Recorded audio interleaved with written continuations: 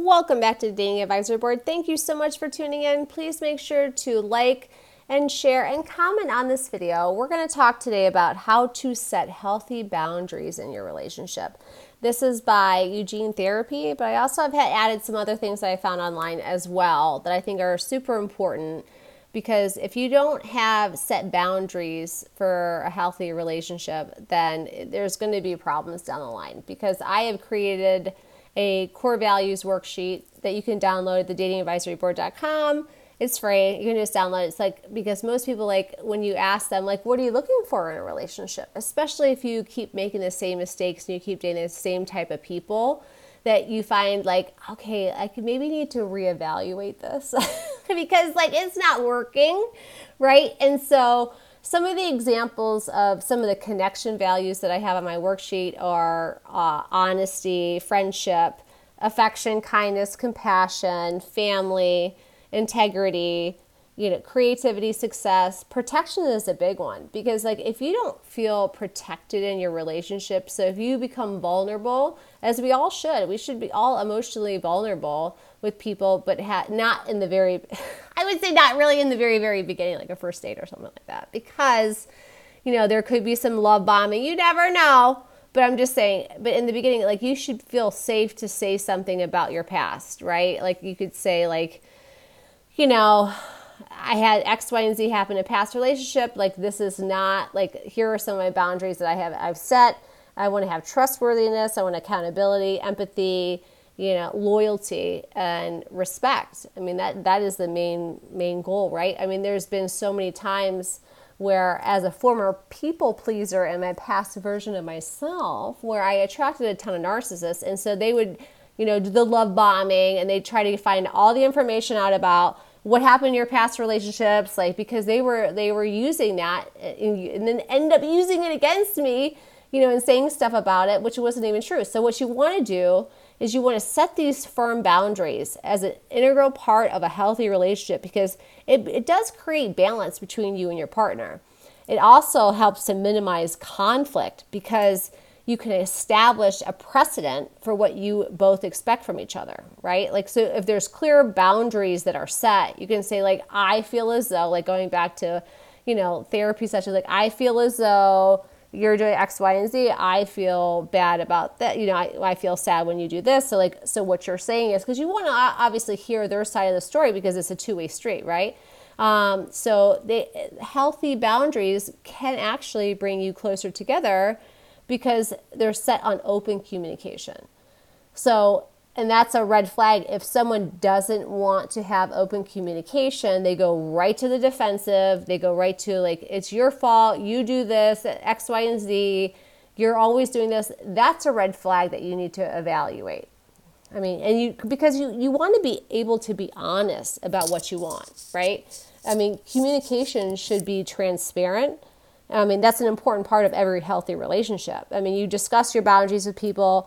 You want to, especially your partner, right? And you want to be honest about it and be comfortable, and then not have to feel bad about sharing that and be like, oh, I'm sorry, I'm saying that. Like, you should never be sorry for telling people how you feel, right? So that's going back to a core wound. I'm going to have a codependency episode coming up, so make sure you tune into that.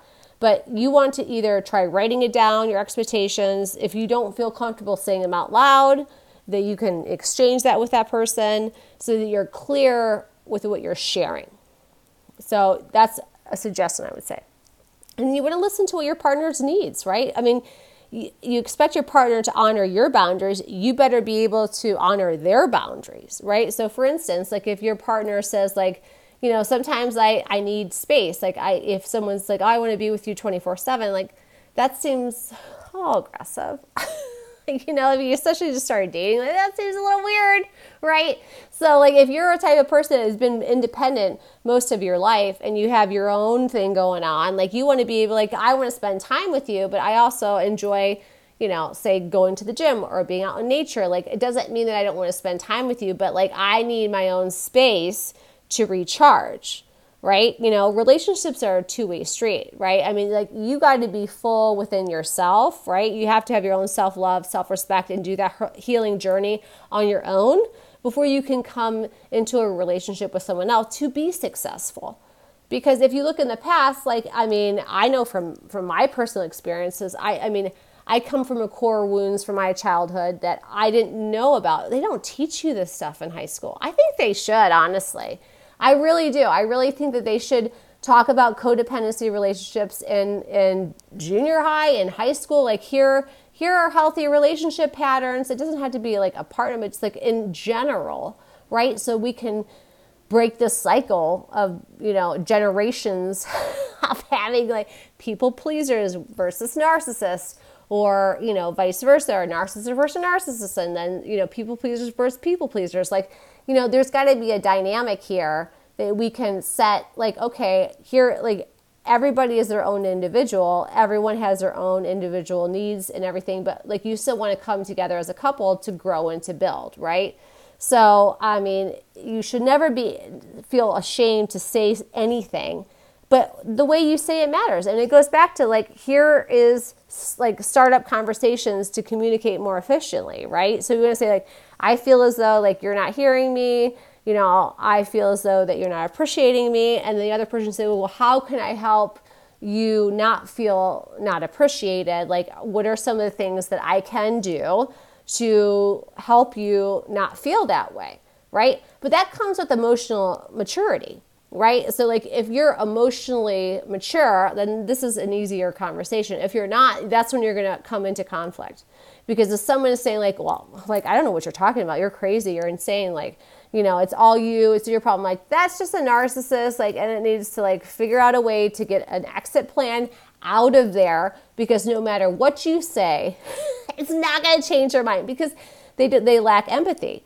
They don't, it's just not in their mindset. So that's going to be another episode as well. So tune in for that. But I would say, like, you know, just at the end of the day, like, just communicate with respect, right? I mean, you love somebody, you respect them as an individual and as a partner, right? And so the best way to communicate your boundaries with your partner is with compassion. Understand them, respect them for each other's expectations and who they are as an individual, right? I mean, at the end of the day, like, you were fine before you met them. Like, so don't put so much pressure on, like, well, what's going to happen? Like, is it going to work out? Like, what if I'm not with this person? Like, but at the end of the day, you were good before and you'll be good after.